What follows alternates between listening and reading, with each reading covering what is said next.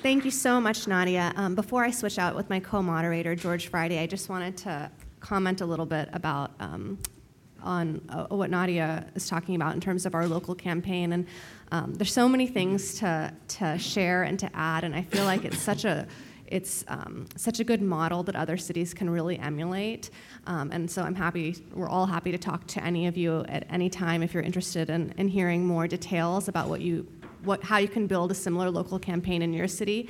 But the one very brief story that I want to tell you is that Nadia mentioned that our former chief of police, Chief Gascon, who now is our district attorney, who made this comment about how our city's Middle Eastern communities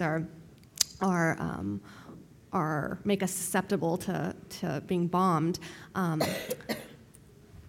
After he made this comment, we saw such outrage in the community. I cannot tell you.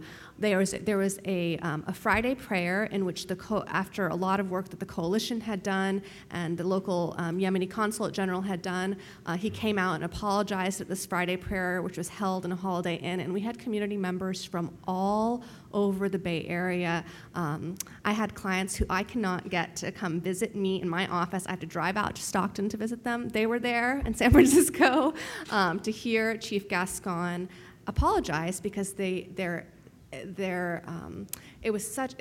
felt so indignant that their chief of police actually had the gall to say this, and for me that was as an attorney who has tried to work in coalitions in various different contexts, sometimes doesn't have the patience for organizing, likes to work at my little computer and they feel like I check things off my list that way. It was really exciting for me to see that there was so much anger and so much potential for movement in the community. And we stayed on those community members that came out. And we made sure that they understood that what they heard that day from the chief of police was just the tip of the iceberg, that the experiences that they had really could be rectified through policy changes, through advocacy, through telling their stories.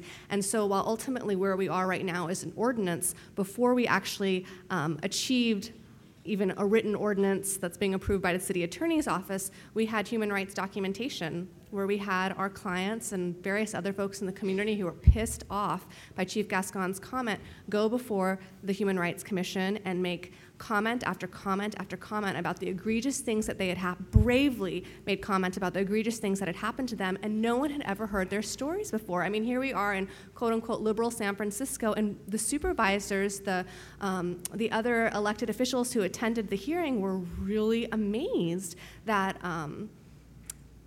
that this was happening in their city, and the momentum really built from that. And I have been very, very humbled by what I've seen in terms of community members that are not affiliated with an organization, that are low income, that are don't have the time in their lives to tie their kids' shoes, who come to meeting after meeting after meeting and make sure that this social change that we're all working towards moves forward.